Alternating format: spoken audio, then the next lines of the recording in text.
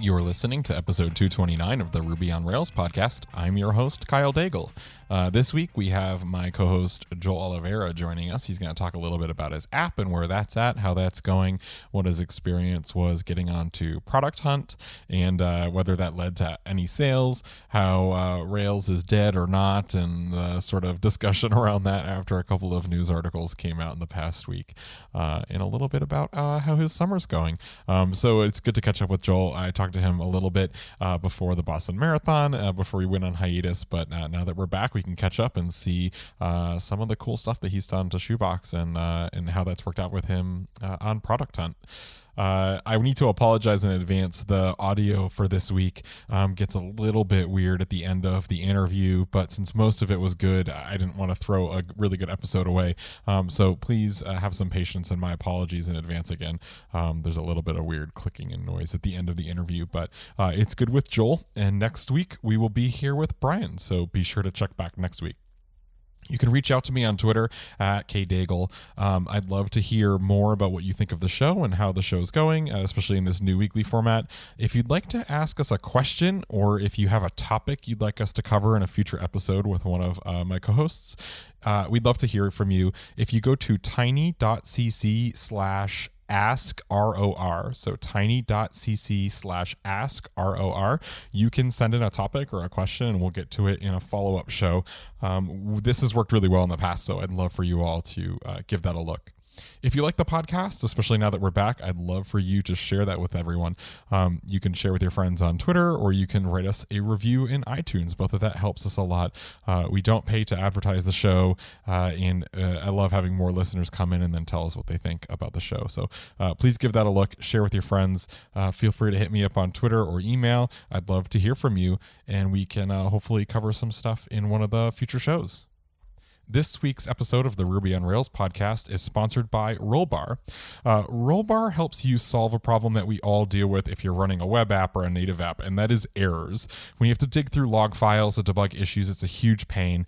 And so Rollbar really helps you get to the bottom of the problem with a full stack trace, context, and user data, so you can fix those errors fast. You can integrate Rollbar into your existing workflow. You can send error alerts to Slack or HipChat, as well as create new issues in Pivotal Tracker, Trello, or Jira. You can add the Rollbar Ruby SDK as easy as gem install Rollbar. Start tracking application errors in minutes.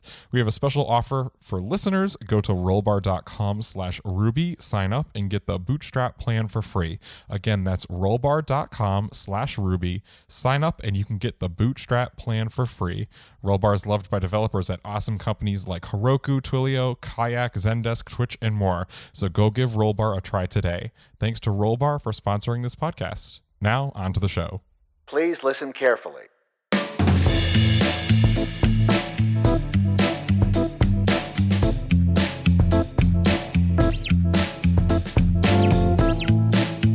So, Joel, what have you been up to? Long time no chat. Yeah, it's been a while. Have you had any children? Gotten any dogs? No children were had. One is enough, right? Yes, I can confirm. Right. That was great. It's great. How are you doing, Kyle? I'm good. I'm good. So I mean, I mentioned on the last podcast, I had my second son, Max, who's doing really well. And I will say that in my particular scenario, the new baby isn't as bad as the 3-year-old. Having a 3-year-old and a newborn is where the pain comes from. Oh, man. But it leads to a lot of really cute moments. My wife shared a photo on Instagram this evening. I'm not sure if you follow her, but it's basically the two of them in like Woody pajamas, like Woody from Toy Story. Aww. So it's like cute stuff like that happens and you're like, oh, okay, I understand why we, keep you. Yeah. But for a period of time, it was, it still is a little rough, and it's the second time around, that you're not going to sleep, and so you don't feel as, at least again, with kids, it's everyone's different, etc. But for me, it feels like, just being exhausted is just kind of par for the course and doesn't feel so bad, I guess. Yeah. We're getting to my son is a little under 2.5, and we're getting to the point where his first 9 months feel so far away that I've kind of forgotten, like, oh, hey, what's that like? Now, that is by no means an indicator of whether or not we would or are thinking about having another one, but it's true what they say about, like, oh, as soon as you feel a comfortable distance away from what that reality was like, that you are like, hey, let's do it again. Yeah, I'm pretty sure it's just nature. Like, at least for, I always joked with my wife because the further she gets from having the child, the more I think biologically your body like rewrites history. Like I feel like I've looked this up before, but I'm pretty sure it's true. I'm pretty sure it's like hormones, like basically going like, well, if you remembered everything the way that it happened, you'd never want to have kids, and we need you to procreate, otherwise your species will die. So let me just do a little bit of scrubbing. And you have another kid. Well, I recently watched Alien Covenant, so I have no lots of background. So all this, how's your second kid doing? It looks like Shoebox is a pretty new coat of paint since the last time I gave it a look-see. Oh yeah, man. That it's got a brand new relatively coat of paint, like you said. Brand new to Kyle, about 3 months old now. But there are very few projects that have shipped where just so many little details and so many things have gone into like the thought process behind why it looks this way, why the copy is this way. And I have to give all the credit to my friends Dan and Amy, who were the creative team behind the redesign. Oh, awesome. And they are a team here in Boston that they just like completely knocked it out of the park. And it was one of those things where all of us felt really, really good about it. And then it went out, and it was a weird thing after another that kept popping up. Like, it showed up on like the Dribble mailing list, like front and center. Got a lot of really great feedback from everybody who saw it through there. The Product Hunt launch, relaunch, I guess, was really, really great. Props out to Mr. Mike Gutermarsh for helping me navigate those waters. Can you talk about that a little bit? Because to be honest, like maybe not the Mike part. Mike's great and all, but we don't need to blow his ego up. But with Product Hunt, like, that I gotta say that's one of the things that I don't have a ton of experience with, right? I mean, I work at GitHub. The stuff that we build, if it's good enough, it generally makes its way on there regardless. And totally. Do you know what I mean? It's a very different experience. So since you're trying to build a business, and obviously that's a lot of eyeballs, I'm curious how that worked, and if that audience ended up actually, bringing you some revenue. So there, let's work backwards. The answer to that last question is no, unfortunately, and that's we'll maybe I'll dive a little deeper into that a little later. But the process of going through Product Hunt was like relaunching, I guess, because somebody had hunted it before, so it was up there. So we just kind of like swooped in after the fact, and much love, big props to the guy who found it in the first place, which was strange because like one day I showed up and it was in there already, and I was like, what the hell is this? And we just kind of like swooped in, took it over, kind of gave it a bump really, really early in the morning to get out in Europe. I guess that's an interesting little tidbit that I learned, is if you get out there and start promoting it or getting it up there on like middle of the night East Coast time, so maybe, I don't know, like 3 a.m. our time, then out in Germany and all all points west of that, they'll start seeing it and give it a little bit of a bump before it hits the East Coast. And it was really great. And I think that between the copy, the design, the screenshots, and the imagery that we put up there, and kind of give it a little bit of a repaint, facelift kind of once over on the actual product hunt site, I think that helped tremendously. Mm-hmm. And I got to give a lot of credit to Dan and Amy for the design work they did, because it was really, really great. And it showed What's up the on name of their consultancy? Or I should definitely say that. It's For Design. FORE design.co, CO. They were great. And it was very much a close knit, like, team effort. We got together many, many times and just had long conversations over lunch and coffee, and tried to figure out exactly what it was that we were trying to do. So it went up and down, between strategy and design. And that was one of the greatest things about it, was the design part just kind of like flowed from all of the conversations that we had about all things around it. So it just kind of zeroed in, very much an onion layered approach, just go from the outside in, and everything just kind of like was born of that. It has a very obvious, like, visual language. Do you know what I mean? Like, everything really works well together. It makes sense. Like, you can definitely understand things. Like, I think it's a little bit of genius on the homepage there, the like extracted frames from GIFs, for example, like how like the sun or the moon moves, and how that little bit of visual interest also helps explain a lot of the other features on that page, like moving images and stuff.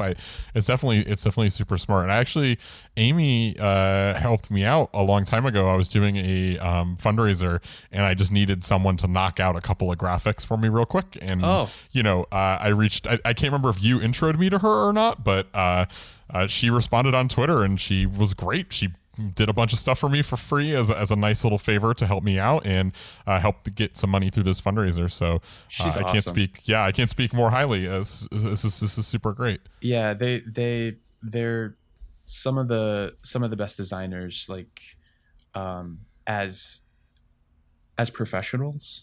So not from like a, hey, they make pretty pictures type of thing, which, and it goes to say that within our industry it's way too easy to be commoditized and think of other professionals as people who just do X thing, instead of thinking about the fact that they have a very large high level picture and really get around the problem, get around the thinking, and attack it that way. And they totally do.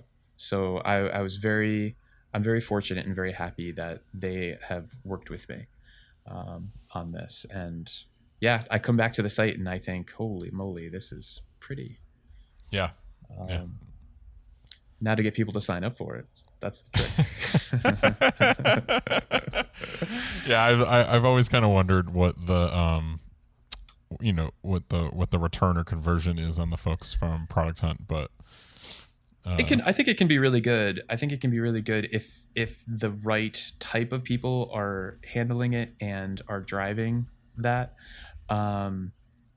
It takes a very particular type of mind or practice or discipline to be able to turn that into something. The hard part for me is I've always been a doer. I make stuff. I write code. I think about why things should go here or things should be done there. I'm not a veteran at the strategic or advertising or marketing side of things. So that's been the big pain point for me. And it will continue to be. And I'm just going to keep kind of slogging through it and trying to do what I can do. And I think Shoebox is unique in that it struggles struggles may not be the right word, but like it's solving a platform problem. It's solving an infrastructure problem. It's solving something that, like, most, at least in my opinion, looking at a lot of the stuff on Product Hunt that comes by, like most of it is like, oh, I'll give this a shot. Never mind. Like most of the time it's like, I'm going to download an app or I'm going to put my email in to learn about a new desk or like whatever it is. But like when it's, oh, I'm going to redo how I upload images, or I'm going to redo how I send text messages, or I'm going to redo, those sorts of things are a level of commitment that's a lot deeper than, some of the other things that are sort of that can go viral on Product Hunt, in my opinion, at least. Yeah. That's totally the case. It's a type of project that is very much a tire kicker kind of magnet. A lot of people driving by and being like, oh, hey, that's cool. Oh, hey, that looks really great. Let me sign up for it. And they get to a certain point. And it's like, I really don't need this right now. Yeah. So what I'm kind of trying to get around lately is talking to people who actively need this and looking for projects where I can propose that it be used, so that I can get into like almost an embedded researcher kind of mode to see how it might work for them or why it might not. So if you've got projects out there that you're looking to get somebody to work on, give me a call. Yeah, I mean, I would say, like, in my opinion, just looking at kind of how it's been a little bit rebranded, I would say, if you're a consultant, in my mind, like, this is like a whiz bang boom, like, use this thing, I mean, assuming there's a budget moving forward, which presumably there would be, like, this is the kind of thing I feel like if you're doing a bunch of stuff, it can be a very easy way to kind of get things going. But I do think it's a interesting problem wherein, folks aren't going to just sort of buy it and give it a shot and keep it running and just being like, oh, well, whatever, you really need to spend the time to add it to your application and get, image uploads in there or file uploads in there. Yeah. And it's sort of, I'm at the stage right now where I don't stress out about it too much. Sure. Insofar as this is something that I'm going to be using for myself for a long time, and it's not going to go anywhere. And like most companies, like so many companies, it's not an overnight type of thing. So I'm just going to keep kicking the can down the road until I get just the right, I feel like maybe just the right feature gets out there and it kind of just clicks and it works. And if it doesn't, then that's fine. But one of the last projects I worked on that was a passion project for me ended up being a 13-14 year endeavor. So I'm not one to quickly give up on something like this. This isn't a fly by night type of thing. Sure. And no matter what languages I end up working with or projects I end up doing, like, this is always going to be there for those projects. So, it's just be patient and keep being deliberate about the things that I'm doing and hope to work with the right people, and hopefully it'll just pop one day. So we'll see. But I will say this with regards to this, I said it kind of tongue in cheek, like, hey, if anybody's out there and is looking for anything like this, or has come across this and taken a look at it and said, it's not for me, I would love to hear from them with any criticisms, comments, reasons why it just didn't work for them or doesn't seem to be something for them. Because at this point right now, it's just, I'm hungry for feedback, good or bad or brutal, even. So if anyone's out there and has taken a look at it and it's just like, it doesn't do what I need it to do, or it's too expensive, or I can't get it to work, then let me know. Just hit me up on Twitter and tell me why. And don't feel shy, and feel free to just tell me straight up, like, dude, it sucks, because that's fine. Oh, and Twitter, shoebox.io. SHUBOXIO. Oh man, I should add that detail. Oh man, it's interesting because talking about wanting to get feedback from people and wanting to sort of understand what's going on. Like, it reminded me of a tweet I saw earlier today that was discussing a little bit about SoundCloud versus Bandcamp. And if like you're not familiar, SoundCloud and Bandcamp both allow you to sort of host and let people download and potentially buy your like music, essentially. And SoundCloud recently went through a pretty large round of layoffs, and there's rumors that essentially it's about to die, or at least run out of cash. And the comment on Twitter was someone on Hacker News basically saying, like, I can't believe Bandcamp is doing well. Like, SoundCloud has done such a great work in the engineering space, and it talked about microservices and like really revolutionized like these bits of technology, which is very true. But the commenter sort of got called out immediately around like, well, sometimes like the problem isn't technology, it's getting people to use the thing, or it's getting people to understand your thing, or getting people to buy your thing, or whatever. That ends up being the much harder thing that you can't just throw money at, whether it's marketing or people or salespeople or whatever. Like that becomes a much harder problem than it is to say, I have a perfectly well factored code base, or my thing is perfectly microserviced, or whatever. You end up focusing on that when you can't figure out sort of, well, why can't I get adoption or whatever, because that other problem is a squishy human problem, trying to get people to talk to you, or even when they do talk to you, trying to get to the underlying nugget, the underlying problem that they actually want solved, even though they're telling you one thing, they might need another. But yeah, it's because I was immediately going to ask you like, oh, well, what's new on the technology side, but I kind of realized that might not be actually the most interesting or important thing. Well, it's to do. To your point, it took, and it's a really great and interesting point, because I think a lot of people fall into the same trap in our industry. You're in your lane and you think about the things that you look at every day. But with regards to technology, it took me way too long. And I think it takes a lot of people way too long to understand that the technology isn't what sells the product. The code underneath, no matter how well factored it is, isn't what's going to sell the product. I mean, I've seen and heard so much about these like held together with spit and duct tape. I heard stories about Uber that were along the same lines. Like Uber was just like one loose thread being pulled from just collapsing on the tech side, and they ended up doing okay. Ended up being people that kind of mess them up when all is, I was gonna say, recently, when all is said and horrible done. humans aside. Horrible humans aside, the technology isn't what did them in or built them up. So it just, I feel like it just took me way too long to understand that and realize like, yeah, technology doesn't mean crap.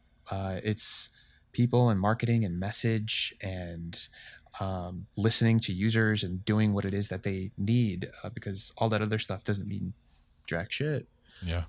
If you don't execute on other layers. So yeah, it's a constant learning process for somebody who hasn't done this sort of stuff in the past, and I embrace it. I enjoy it. It's one of those things that if I feel pain from it, I have to lean into it and just keep plugging. So yeah, you've tapped into my self-conscious anxieties. Oh no, I'm so sorry. Good job. Well, no, buddy. I mean, I think that like the interesting thing about Shoebox and why I love having you on the podcast is just sort of, all the co-hosts have been super great, and I'm excited to kind of get back into a normal flow and hear more from you. But you have a unique side where you're not coding for someone else. Like you are to pay bills, etc. But like, right. The thing that makes you excited, like your work with a capital W, is like something that you're building for you and that you want to have done. And I've never been good at that, to be honest. And I'd like to be good at that someday. And I think that there's a lot of people out there as well, especially in the Rails community, to be honest, that learn how to code or go to a boot camp because they have aspirations to be an entrepreneur or build an app for other people to use and not just sort of go and work at a company and build whatever they're asking me to build. But there's so little talk around the sort of hard, squishy stuff, except for like, get out there and do it. And the hard part, it happens after you launch, and like all these sort of platitudes that don't really show, like the shitty side of it. Yeah. The shitty hard work that, I know you do and others do to get this stuff out. So I don't want to drag you down or make you feel bad. It's more like, I think talking about this is a very healthy thing for, for our community to partake, that it's, not just a good app idea or something that you think would help other people. It's then having those people find it and use it and continue to pay for it, which can be difficult as well. Yeah, I enjoy when all is said and done, I enjoy making something, like building a thing. And the maybe 10 years ago, 20 years ago, it was the tinkering and playing with all the different types of technology that I was really attracted to. But in the past 4 or 5 years, it was just, I don't care what I use as long as it's towards building a tangible product. Yeah. And that's what really gets me excited. And like I mentioned before, it's a large reason why I set out to do this particular project with Shoeboxes was to push myself in the directions where emotionally and mentally I would push back and say, no, I don't want to do that. I don't want to email all these people and ask them for, hey, fill out this survey, or go on a podcast and say, hey, give me feedback. Like, these are the types of things as a can be oftentimes sensitive and self-conscious person I don't want to do, but because it's something that I feel needs to be done, I tell that little voice in the back of my head to shut up and just keep moving forward. And I think that's something that we, as especially people who are new into the industry, just not feeling that they have a voice, to just kind of take a second, recognize it, identify it, and then figure out exactly what could possibly happen if you do the thing that you don't want to do, and just move forward. And those lessons will be learned. You're not going to die from it. You're not going to feel any pain. You feel will be superficial and fleeting, and you'll learn something from it.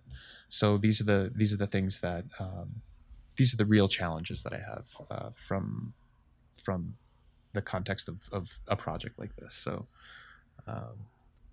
but at the same time, it feels good to sit down and write code for something that, you have some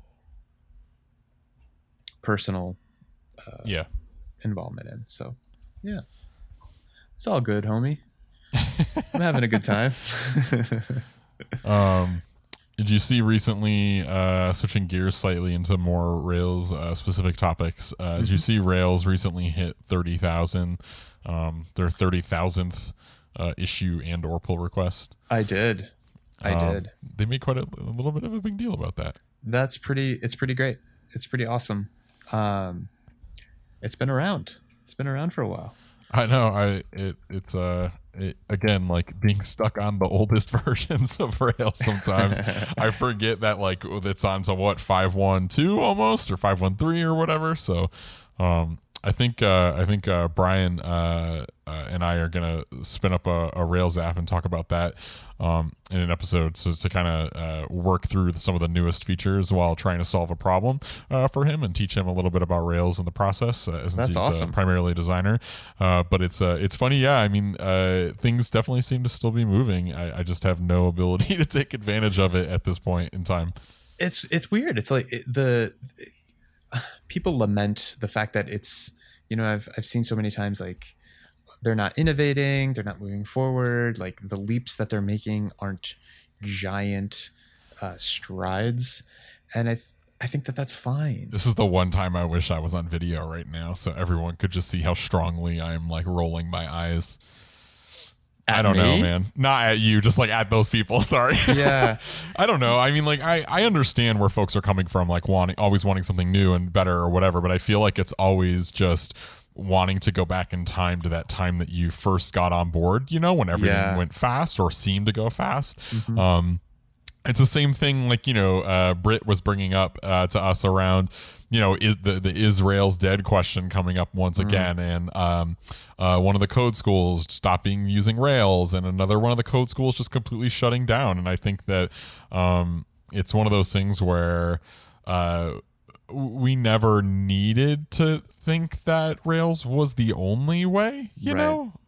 And like, I think the more mature folks in the industry knew that, and whether you decided to basically dedicate yourself to it or not, regardless, you should know that like there is no one true way. It's always going to change. And now, I think it's safe to say that, you know, polyglot environments are becoming a lot more normal and a lot safer, and thus, you know, you do a little bit of Node for this and a little bit of Go for that and a little bit of Ruby for this other thing, and that's totally fine because you're going to use the tool that fits the problem, which I think is a very healthy mindset, instead of every app should be a Rails app, which we were kind of in for 5 or 6 years. 100%. I think, at least 100%. So I don't really care that Rails is dead, you know, because I don't really care if, you know, everyone thought JavaScript was dead and then Node came out, and like, I don't know. It's just like one of those things where I feel like that's such an uninteresting discussion. And so it's like, sure, there you go. There's the coffin.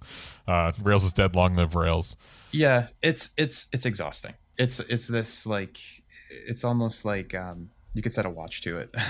I know. You know, like just like does Rails scale or whatever. Yeah, like let's every 4 or 6 months the somebody will post some clickbaity type thing, and it's exhausting. I give a lot of credit to the people who come out and defend it or give reasons as to why it's not dead or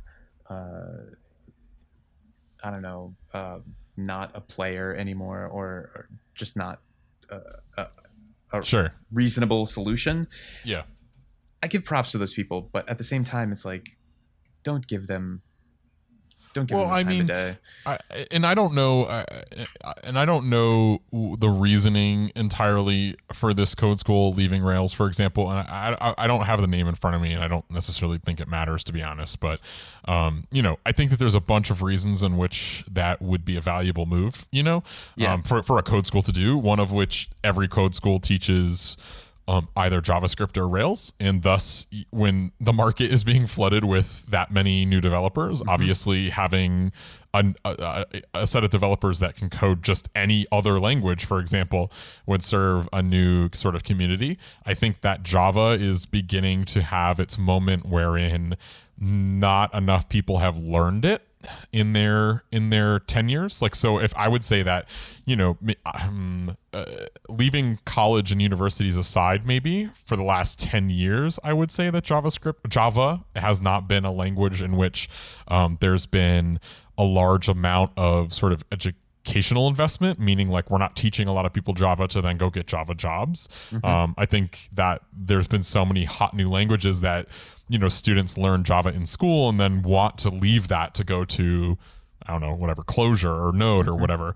And so coming back around, all these large enterprises that have a bunch of money and wrote everything in straight Java and will continue to use straight Java because it's what they know, are now like, well, shit, I need Java developers. And so a code school going, oh, well, we'll pump Java developers to you is a perfectly sane move, but it has nothing to do with the quality of any of those languages or the value in using any of those languages, to me at least. Yeah, all in all, I think that particular article is poor. It's a poor correlation to say that because a code school is switching from Ruby to Java, that hence Rails or Ruby is now no longer relevant, because code schools have a particular job to do, and that is to train and put people out there in jobs.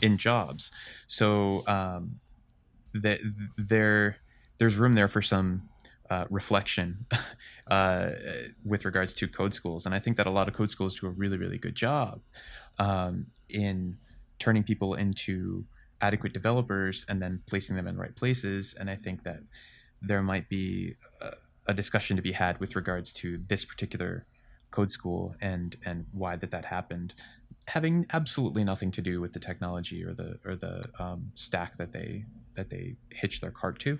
Yeah. But it's fine. I can see both sides of the argument. Hyperbole is dangerous, and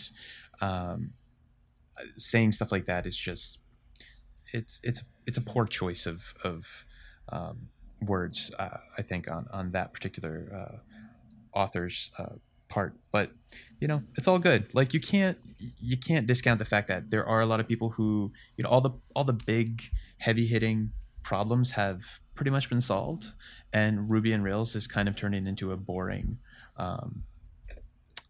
corner of the market, and that's fine. And Yeah. I think that's really fine. And one of the last projects I worked on, or am currently working on, the client said the reason that they chose Rails is because it's boring.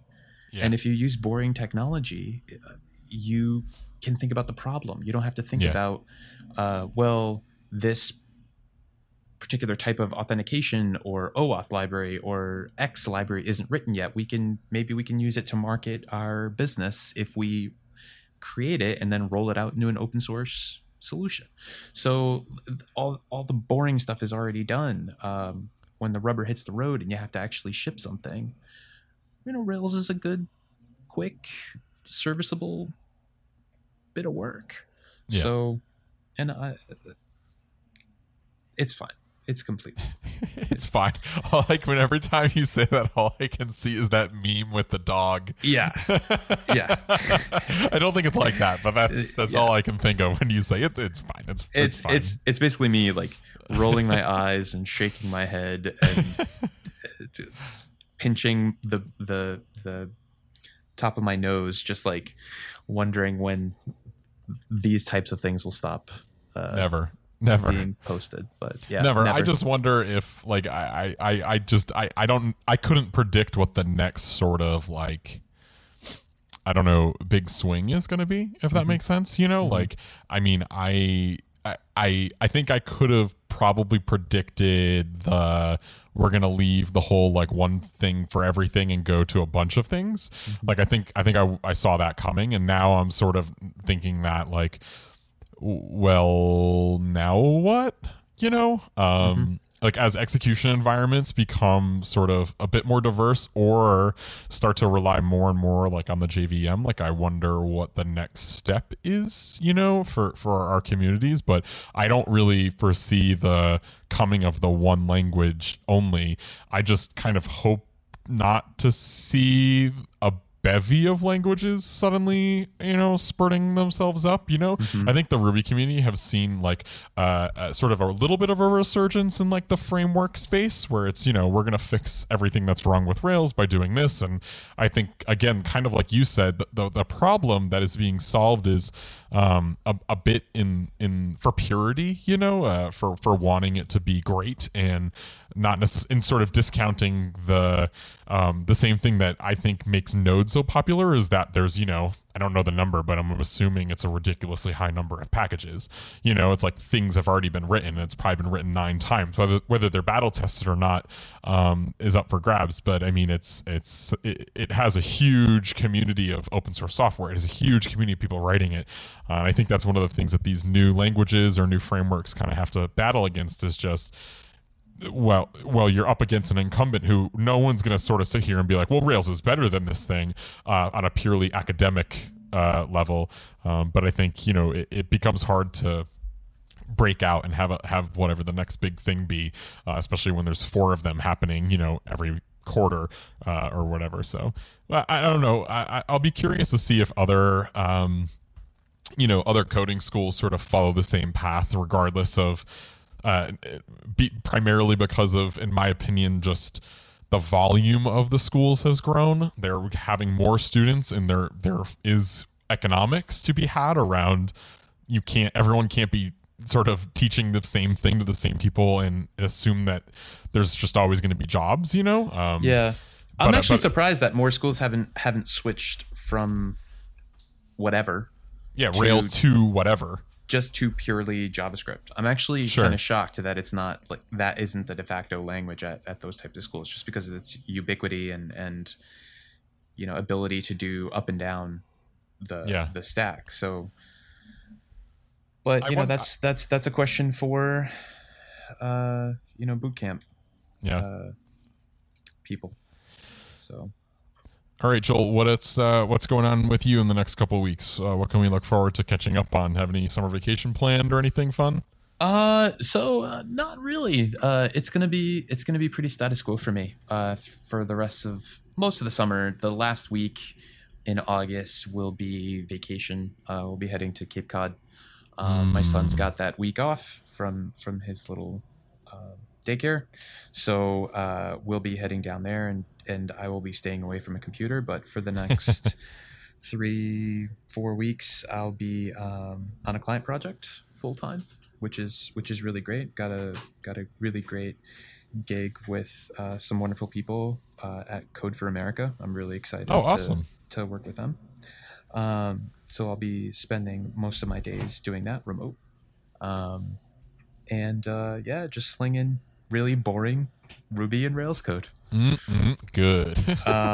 Doing the shoebox stuff, like moonlighting on the shoebox stuff. So again, if anyone has anything to say, hit me up on Twitter at jro or shoebox.io, and I'd love to hear. But yeah, it's man, I like it when it's like with Rails. I like it when it's boring. I like having a routine. I like having predictability. I guess I'm old now. I'm one of the olds. Oh man. So yeah, how about yourself? Other than not sleeping. I was gonna say, I am on parental leave for a while, so good. So I am familying it up right now and catching up on some books primarily around soft people technology issues. Oh, that's great. So I'm sure I can share a couple of recommendations as I get through them. But right now I'm reading Radical Candor, which that's awesome. Pretty good book. But I'm in the soft, squishy technology problem space at the moment, and probably, to be honest, will continue to focus primarily on that and keep my technology going. But I don't know, man. I think the squishy problems end up being the hardest ones. So I would 100% agree. And I was hoping to go to Cape Cod this summer, but my wife and I sat down and discussed it and agreed that dragging the newborn to Cape Cod probably would be a little bit much for us. But maybe next summer we'll meet up. Yeah, just let me know. I'm there quite often, and one of these days I actually will meet you down there. One of these days, yeah. Because the last time my wife was pregnant with Cooper, I think. That's right. And we couldn't meet up because she was not feeling so hot. That's right. Yep. Oh man, that's remember. Funny. Kids. All right. Thanks, Joel. All right. Thanks a lot, Kyle.